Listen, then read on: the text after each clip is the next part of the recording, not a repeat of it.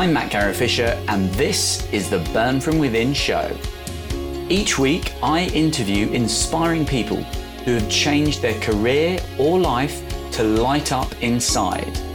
So if you want to get excited about your Mondays, work on meaningful projects, and have more time for the passions and people that matter to you, stay tuned. In this episode, I talk to Jeremy Lipkowitz, who's a Search Inside Yourself certified teacher, a leadership coach, a meditation teacher, emotional intelligence trainer, and founder of Untangling the Mind. I met Jeremy in Chiang Mai, Thailand, and I found out throughout his life, although he consistently achieved his academic and career goals, he felt empty inside and ultimately unhappy. This led to unhealthy addictions, which Jeremy also openly talks about. This episode is a fascinating discussion about purpose, meaning, and also some of the quite big career changes Jeremy has had personally in his life.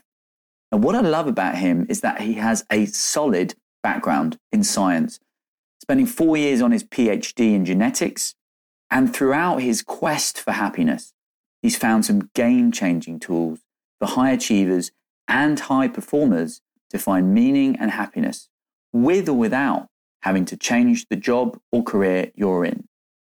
In this episode, we discuss from being allergic to spirituality as a scientist to understanding it as a scientist, Jeremy's big career changes from science to trading tea to teaching mindfulness and meditation, how to decide whether to stay in your career or not if you feel unfulfilled, practical tips to start uncovering purpose and meaning in your life to feel less empty inside, shifting from a mindset of self-interest to one of contribution to others.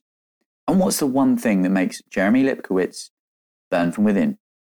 The full show notes and videos of other interviews are available at burnfromwithin.com/interviews. So listen all the way through and enjoy.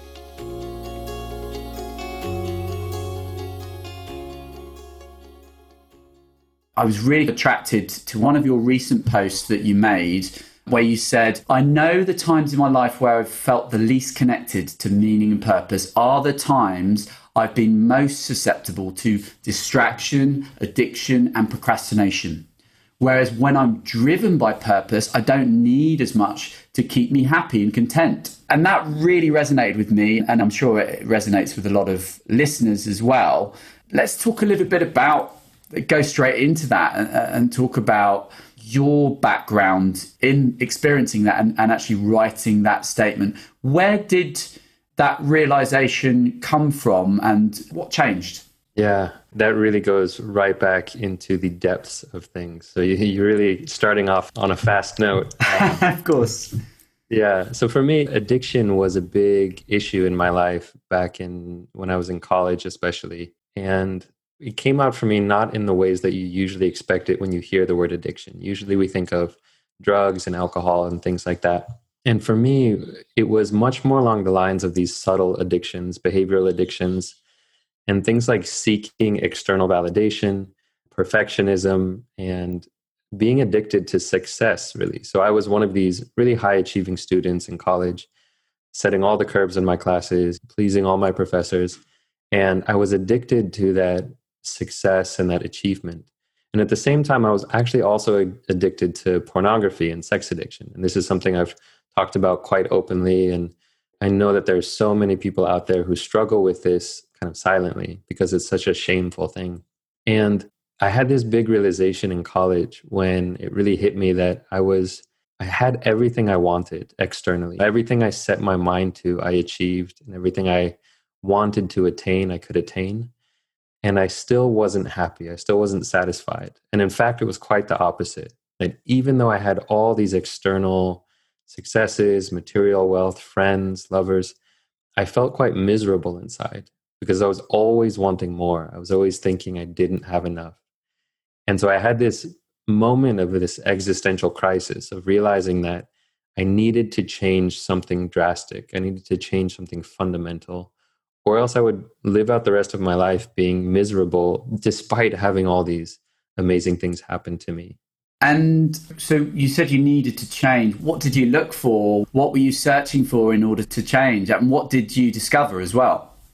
So I had that existential crisis, this kind of freak out, this one day it was a day of realizing that I was just so full of desire and so full of emptiness at the same time. And that those two were actually linked up, that the feeling of wanting what you don't have was actually a deep state of suffering, a deep state of feeling like you don't have enough. And that started getting me interested in just the topic of happiness. I started looking into, what is happiness even possible?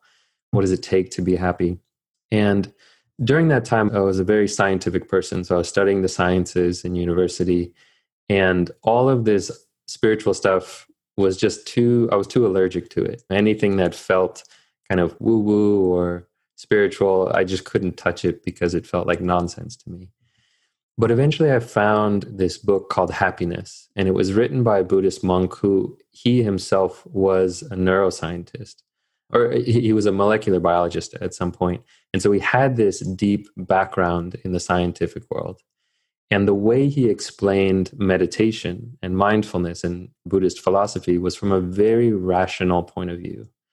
And that was when things started making sense for me, started making sense around what was my purpose, how did I find meaning, what was the nature of happiness.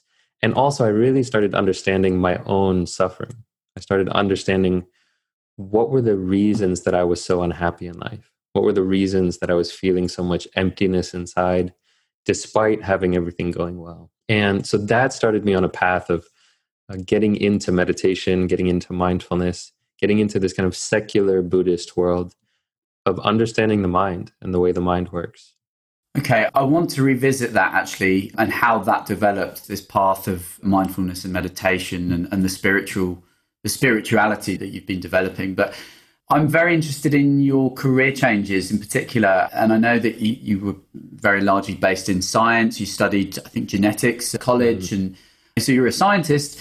I also read that you were a tea peddler and many other professions. Talk me through a little bit about some of your career changes and how you've ended up to where you're at now. I feel like I've gone through so many different lives already. I was a scientist, and then I started a tea company and lived in Asia for a while, and then doing coaching.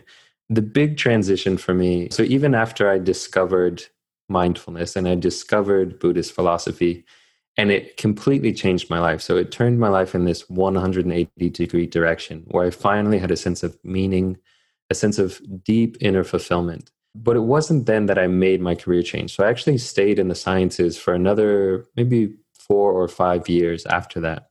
Because what I realized is that you don't actually have to make a career change to find deeper meaning or to find deeper fulfillment. And that's one of the things that I'm really passionate about talking about and helping people understand, is that you don't necessarily have to make this massive career change. You don't have to travel to Bali or to India. You don't have to shave your head or wear any special clothes. You can find a deeper sense of meaning right where you are, doing whatever you're doing. And so for me, I carried that sense of meaning that I was finding through this kind of more spiritual path into my life as a scientist. And so after college, I ended up going to graduate school, and I was working on a PhD program in genetics at Duke University. And I was there for about 4.5 years working on my PhD. But what happened is, when I got to Duke, I started offering meditation to the undergraduates and graduate students. And it was mostly a totally selfish way to just keep me consistent in my own practice. So I knew that meditation was really important for my well-being, my sense of fulfillment. And so I said, okay, how can I stay consistent for myself? And so I started offering this morning meditation Monday to Friday at 8 a.m. in the Duke Chapel. And over time, more and more people started showing up, and I started teaching people the basics of mindfulness and meditation. And I realized a few things. One was that it actually was so deeply fulfilling for me to teach people about meditation, to teach people how to understand what's going on in their mind and how to work with some of the kind of emotions and depression, anxiety, and stress, particularly for academics, because academics are so stressed and wound up tight because it's such a stressful career. So that was one of the things I learned. But the other thing I learned is that people were telling me that the way I was explaining meditation was finally making sense. That they had always thought of meditation as this woo-woo kind of nonsense, just like I had. But the way I explained it was very down to earth, very pragmatic and scientific. And I realized that there were a lot of people out there like me who needed to hear that meditation could be like this. They needed to hear that you could actually get into spirituality or wellness or whatever you want to call it. And you didn't have to join any religion or chant any funny words, anything like that. You could actually just be a normal person and live a more meaningful life. And so it was about 4.5 years into my PhD program that I decided to actually leave my PhD, to leave the sciences altogether. Because I realized at that point I didn't want to be a scientist, and I was so much more fulfilled by teaching people about how to live more meaningful lives. That's quite a brave decision to leave a discipline that you've been studying for many years and pursue another path, right? What would you say to people who are in a career, but they're not happy and not fulfilled? How do you think, with your experience in hindsight, they could deal with being in that moment right now to approach the next chapter in their life? Because you talked earlier about, well, you don't necessarily need to change your career. So maybe we can explore a little bit more of that. Or how do they know when it is the right time to change your career like you did? Yeah, it's a great question. And to answer, I could answer both of those with one answer, which is developing self-awareness and kind of emotional intelligence on top of that, developing this awareness of what's going on internally for you is so critical to living a meaningful life.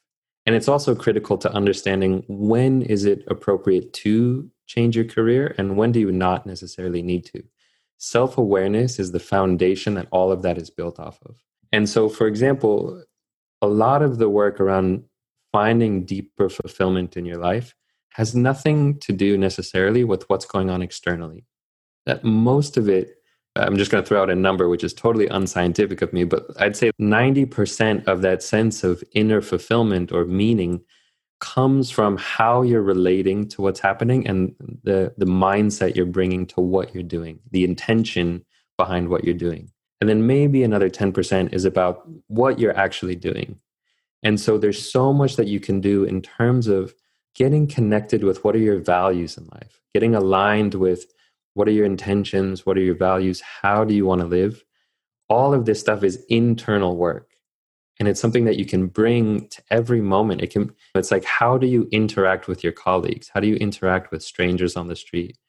What's the intention that you bring to the work that you do? You can find so much fulfillment and meaning just from changing these internal aspects of your life. And that starts with this quality of awareness, being able to understand what's going on inside of you rather than just looking externally. For me, that was one of the biggest transformations when I started learning about mindfulness, was realizing that there's this whole inner world going on.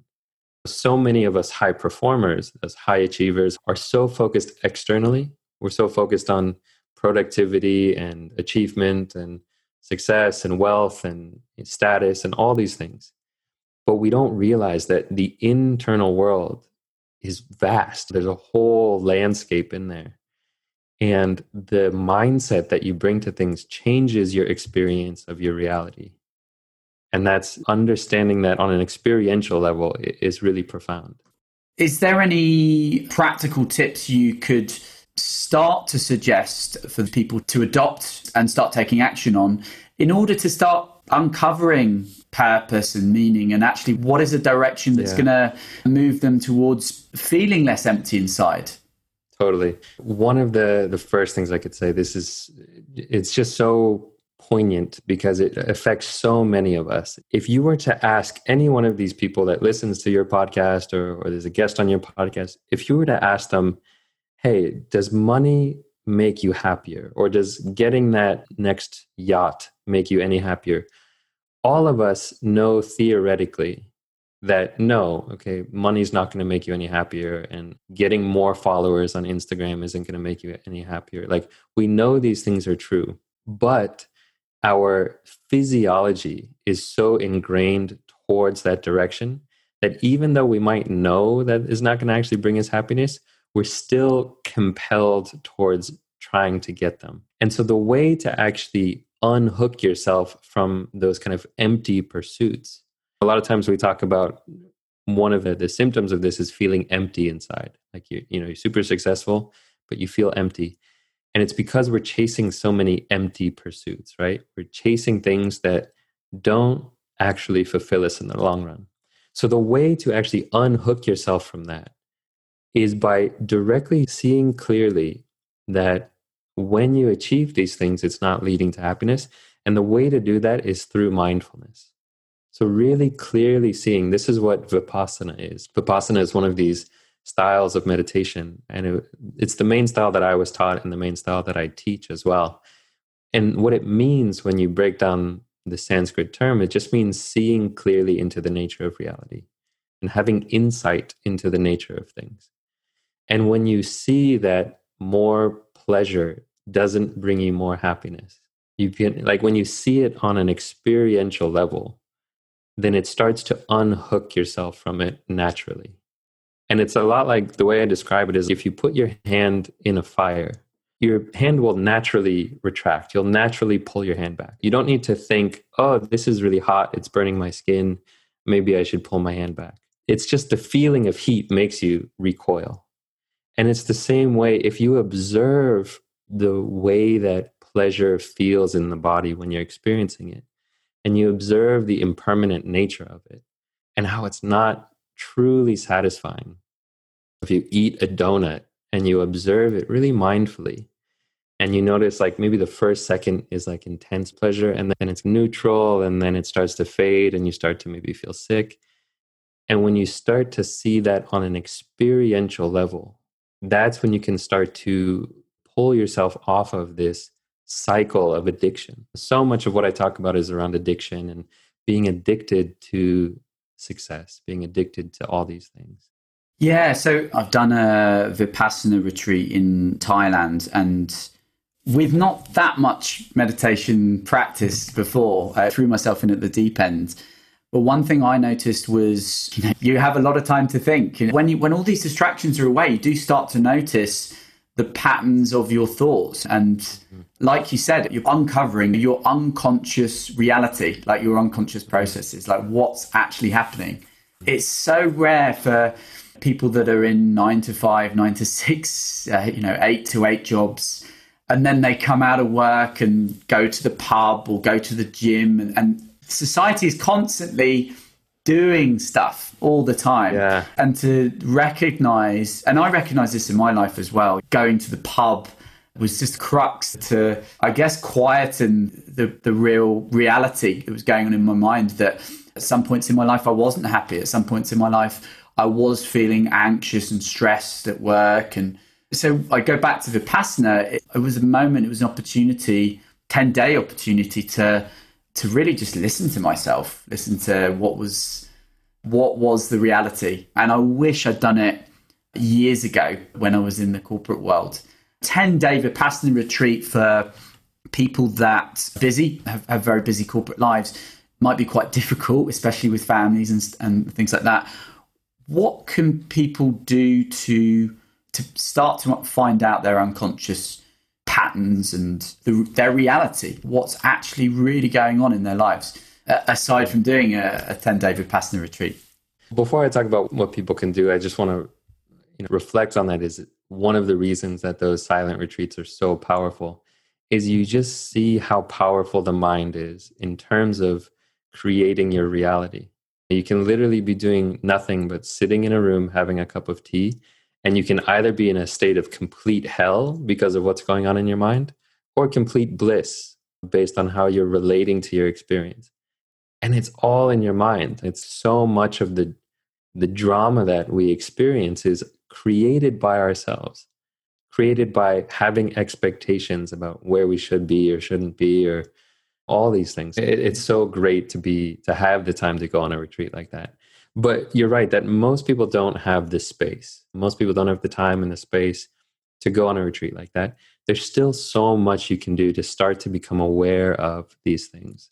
So developing a consistent meditation practice, particularly, I'm a huge fan of mindfulness, which is this very bare, open awareness of what's happening. There's no goal to mindfulness. It's really about observing what's happening, particularly inside your experience. So what's going on in your body, what's going on in your mind. And this observation, you start to see what's happening in your life. You start to see the way you might be talking to yourself, the way you might be beating yourself up. High performers, so many of us are really vicious inner critics, right? We're so nasty to ourselves. When you start to see that, you see how violent you are to yourself, you just naturally start to do less of it. But it requires seeing it first. So that's one thing, is having a consistent meditation practice or reflection practice or self-awareness practice of some sort.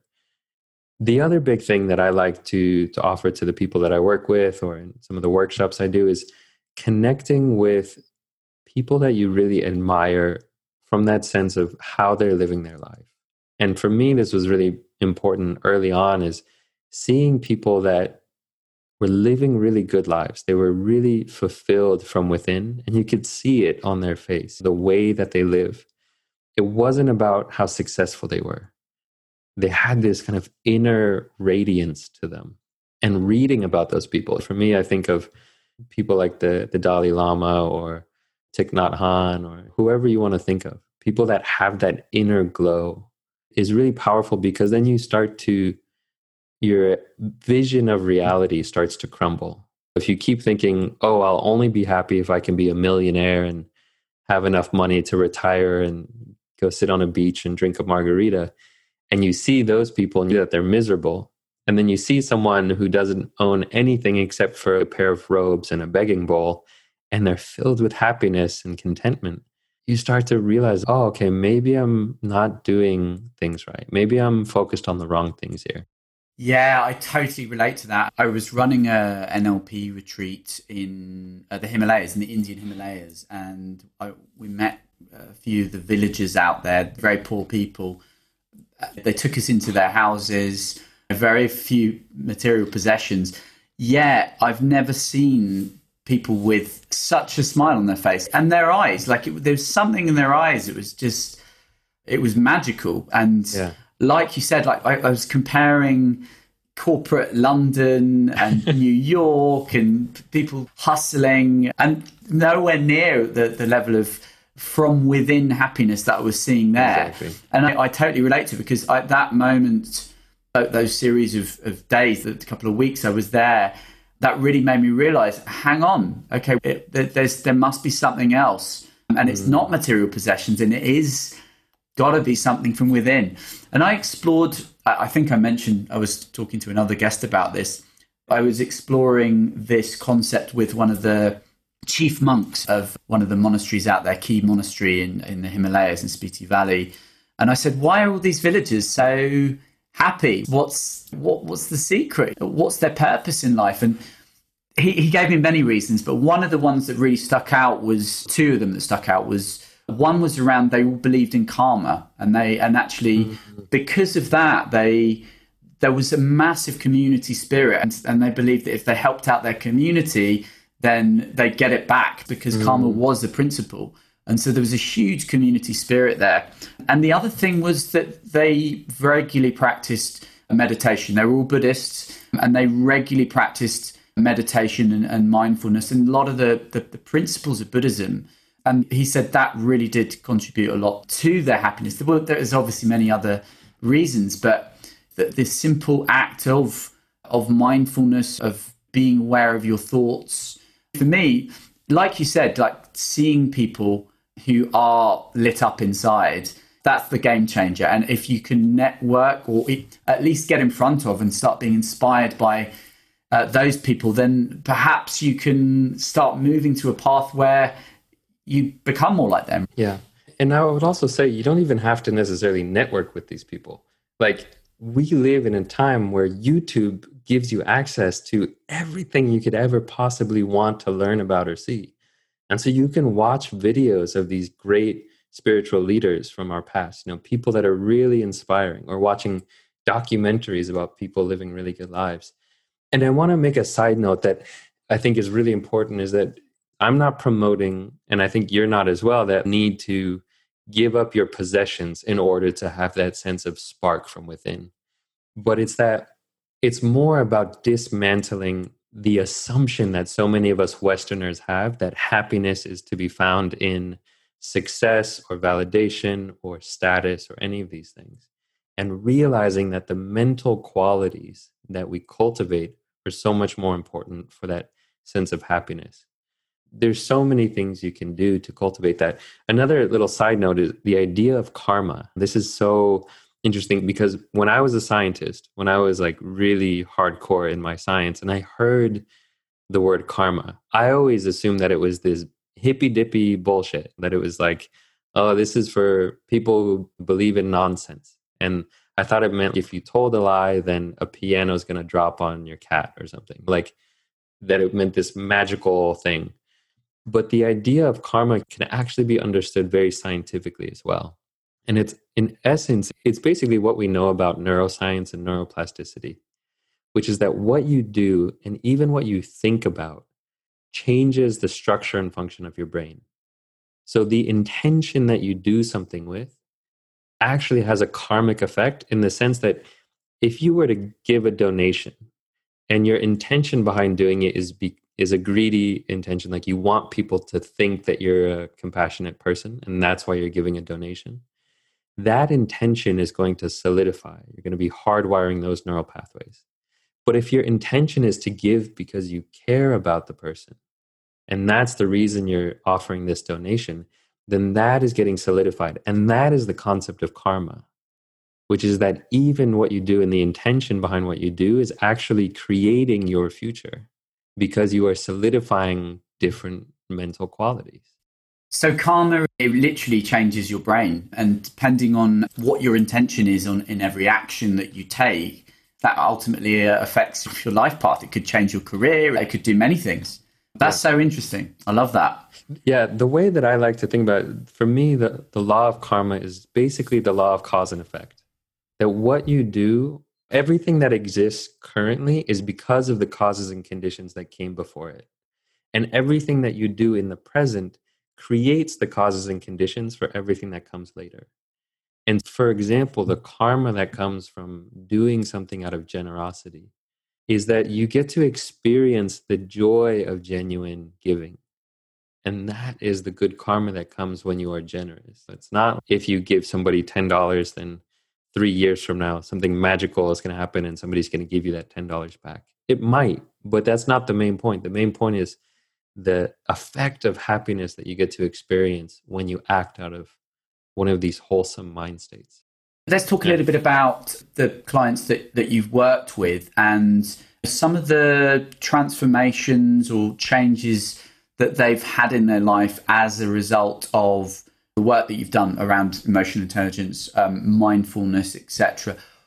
What kind of results have you seen, and just observations in general in terms of how this affects people? Because a lot of people, if they haven't started mindfulness, or they haven't explored meaning, a lot of people I want results, I want an outcome. So could you give me some context there in terms of what you've seen and how it's affected people? Yeah. It's one of the reasons I love working with high performers, is because there's nothing wrong with wanting to get results and wanting to achieve things. And I think a lot of times in the spiritual communities, things like success or achievement or goals can get a bad rap. And we can think that any sort of goal-oriented thing is bad because it's like there's expectation. But I think that's not true. There are very healthy, wholesome goals we can have and wholesome desires that we can have. So for example, if you have the desire to change the world or to end world hunger or to bring justice, to people who deserve justice, there's so many wholesome things you can set out to do.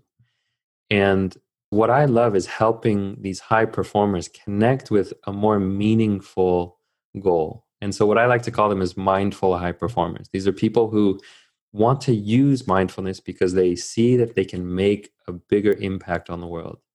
They can create a better world if they're able to get their crap sorted. There's so much crap going on in the mind. And if you really care about making a difference in the world, it's helpful to get your mind right. And so if your ultimate goal is to achieve more and to do more and to make a bigger impact, then cultivating this kind of mental hygiene is not just like a luxury, it's critical. That you can't actually make a difference in the world if your mind is your biggest source of self-sabotage. If you're always doubting yourself or judging others or getting lost in addictions and in all these things. Like we talked about at the beginning, like when you're coming from a place of meaning or purpose, you're less likely to get sucked into addictions that just pull you away into apathy or boredom or distraction. And so if you care about making a difference, then focusing on your mind is really important. Just related to that, Jeremy, one thing that springs to mind, particularly with high achievers, is a lot of them are good or bad, that they live from self-interest and maybe ego as well.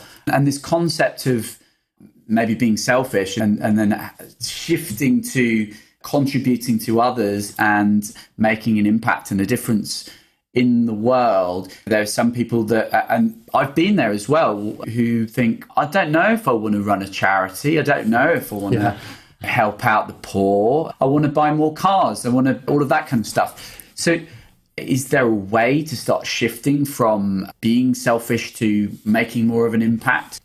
Yeah, first I would say that understanding that we all start from selfish. It's how our bodies evolved. Our physiology is made to protect ourselves. We want to seek out what's pleasurable and we want to avoid what's unpleasant. And we want to care for ourselves because that's how we need it to be in order to survive. So first, understanding that it doesn't mean you're a bad person if you're selfish. It means you're a person. And so the question becomes not necessarily how to shift that or coerce that, but really saying, okay, to each person, what do you truly want in life? And what you find from people when you start to do this kind of reflection is that what everyone wants on a deeper level is happiness, is real inner fulfillment. And that can come about in many ways, but you have to start with this understanding of what do you want behind what you think you want. A lot of people think, oh, I want a 6-figure, income. I want a big house. And it's okay, that's fine. Why do you want that? And if you keep digging deeper, you realize that what you want is security, stability, love, fulfillment, meaning. And so it's more about what's the best way to get you what you truly want, which is that life of deep meaning, deep inner fulfillment. And so that's what I help people do. It's not about blaming yourself for being selfish. Like you can want nice things. There's nothing wrong with that. But it's more important to connect with what do you really want? And that's the way I work is letting go of shaming. Shaming just doesn't work. So if you feel shame, like if you go to a spiritual community and they make you feel bad because you're a selfish person, it's not going to be helpful. You have to learn how to accept yourself and start from there. So something has popped up in my mind related to addiction. And addiction is, you could consider it like a selfish action. You're using behavior for self-gratifying purposes. And this concept you just mentioned about going deeper of finding out, well, what's the purpose behind that? What's the purpose behind that? Let's talk about purpose and addiction. You openly said that you were addicted to porn and sex. And there's many people that listening that are addicted to that and many other things, alcohol, many other things. Is this concept of finding purpose behind your actions, can you do that for addiction as well? And how can you shift away from that? Yeah, it's so interesting because we say in the addiction field that the substance is never the problem. It's the attempt to solve the problem.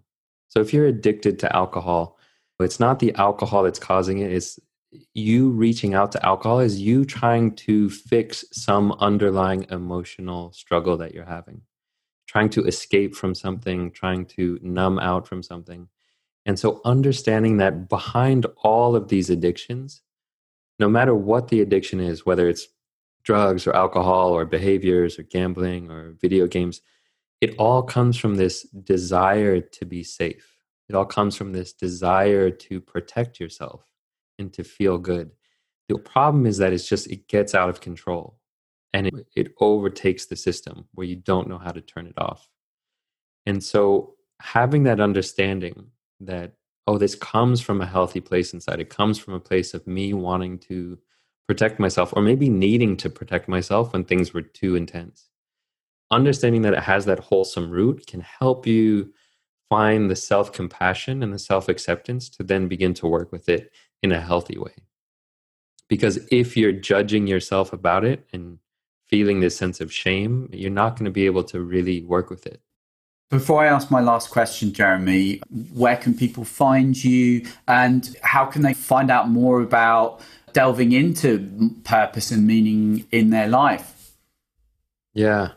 So I have an upcoming webinar. It's going to be a free masterclass online. It's called How to Design Your Meaningful Life. And it really addresses this exact question of, if you're a high performer, if you're a six-figure, business owner, if you're someone that has all this external success, but you feel empty inside, how do you start to begin to design a meaningful life that will lead you to that state of inner fulfillment? So you can find that online if you go to my website, jeremylipkowitz.com, and just look for the link that says free webinar. That's a great place to start. And then beyond that, in January, I'll be launching a group coaching program called Beyond Success. And this is for people who are ready to move beyond success, to get out of this kind of productivity trap and take action on building that fulfilling life. That's awesome. Amazing. I mean, that's so useful for so many people who have that empty feeling inside and they've been chasing something and not really knowing why, but why they've been doing what they've been doing for many years, maybe their whole life. I'll put all the links to those courses, the masterclasses, in the show notes for this episode. So, Jeremy, my last question. I call people that live with passion, purpose, and balance, they're burning from within. What would you say is the one thing, Jeremy, that's enabled you to live with passion, purpose, and balance and burn from within? So often it comes down to kindness and kindness for yourself and kindness for others. And understanding that kindness is not a weakness, it's a strength. When you can be compassionate towards yourself, a lot of people think that it's a weakness if you're kind or if you're compassionate, but realizing that gives you a strength when you start asking the question, who am I here to fight for? Who am I here to protect? That gives you a source of strength and energy and vitality it's unmatched. And so if that's the one question you could ask yourself is, who can I take care of? Who can I help? And that will go a long way. Wow, I wasn't expecting that. I'm gonna reflect on that. I think I instantly relate to all the mothers and fathers. When you have a child, suddenly you have a purpose in life, and there's so much meaning behind having children. And there's an underlying kind of root factor pattern there of, well, okay, what else can I care for? Who else can I care for and serve? And it doesn't necessarily have to be with children. There's a whole world out there that you can find purpose for. And I'm sure people will uncover more of that in your upcoming masterclass and group coaching in January. So thank you. I loved it. It was a great conversation around purpose, around career change, around addiction, about your own life experience. And yeah, thoroughly enjoyed it today. Thank you. Yeah, so did I. Awesome. I loved that interview. And the question at the end Jeremy brought up that helps him to burn from within and explore the meaning in his life. Who am I here to fight for? Who am I here to protect? And it immediately shifts you into a purposeful mode, away from self-interest, and you can apply it to so many areas of your life, from your customers or colleagues in your career to your loved ones. Share your insights from reflecting on this question by emailing me, Matt, M-A-T-T, @burnfromwithin.com. That's Matt @burnfromwithin.com. And I will share these with Jeremy and also in a future episode. And of course, you can remain anonymous if you like. Now, I'm loving the reviews that keep coming in for the show. A shout out to Naomi Allen from the UK, who left this 5-star review on iTunes. She said, "Love this podcast.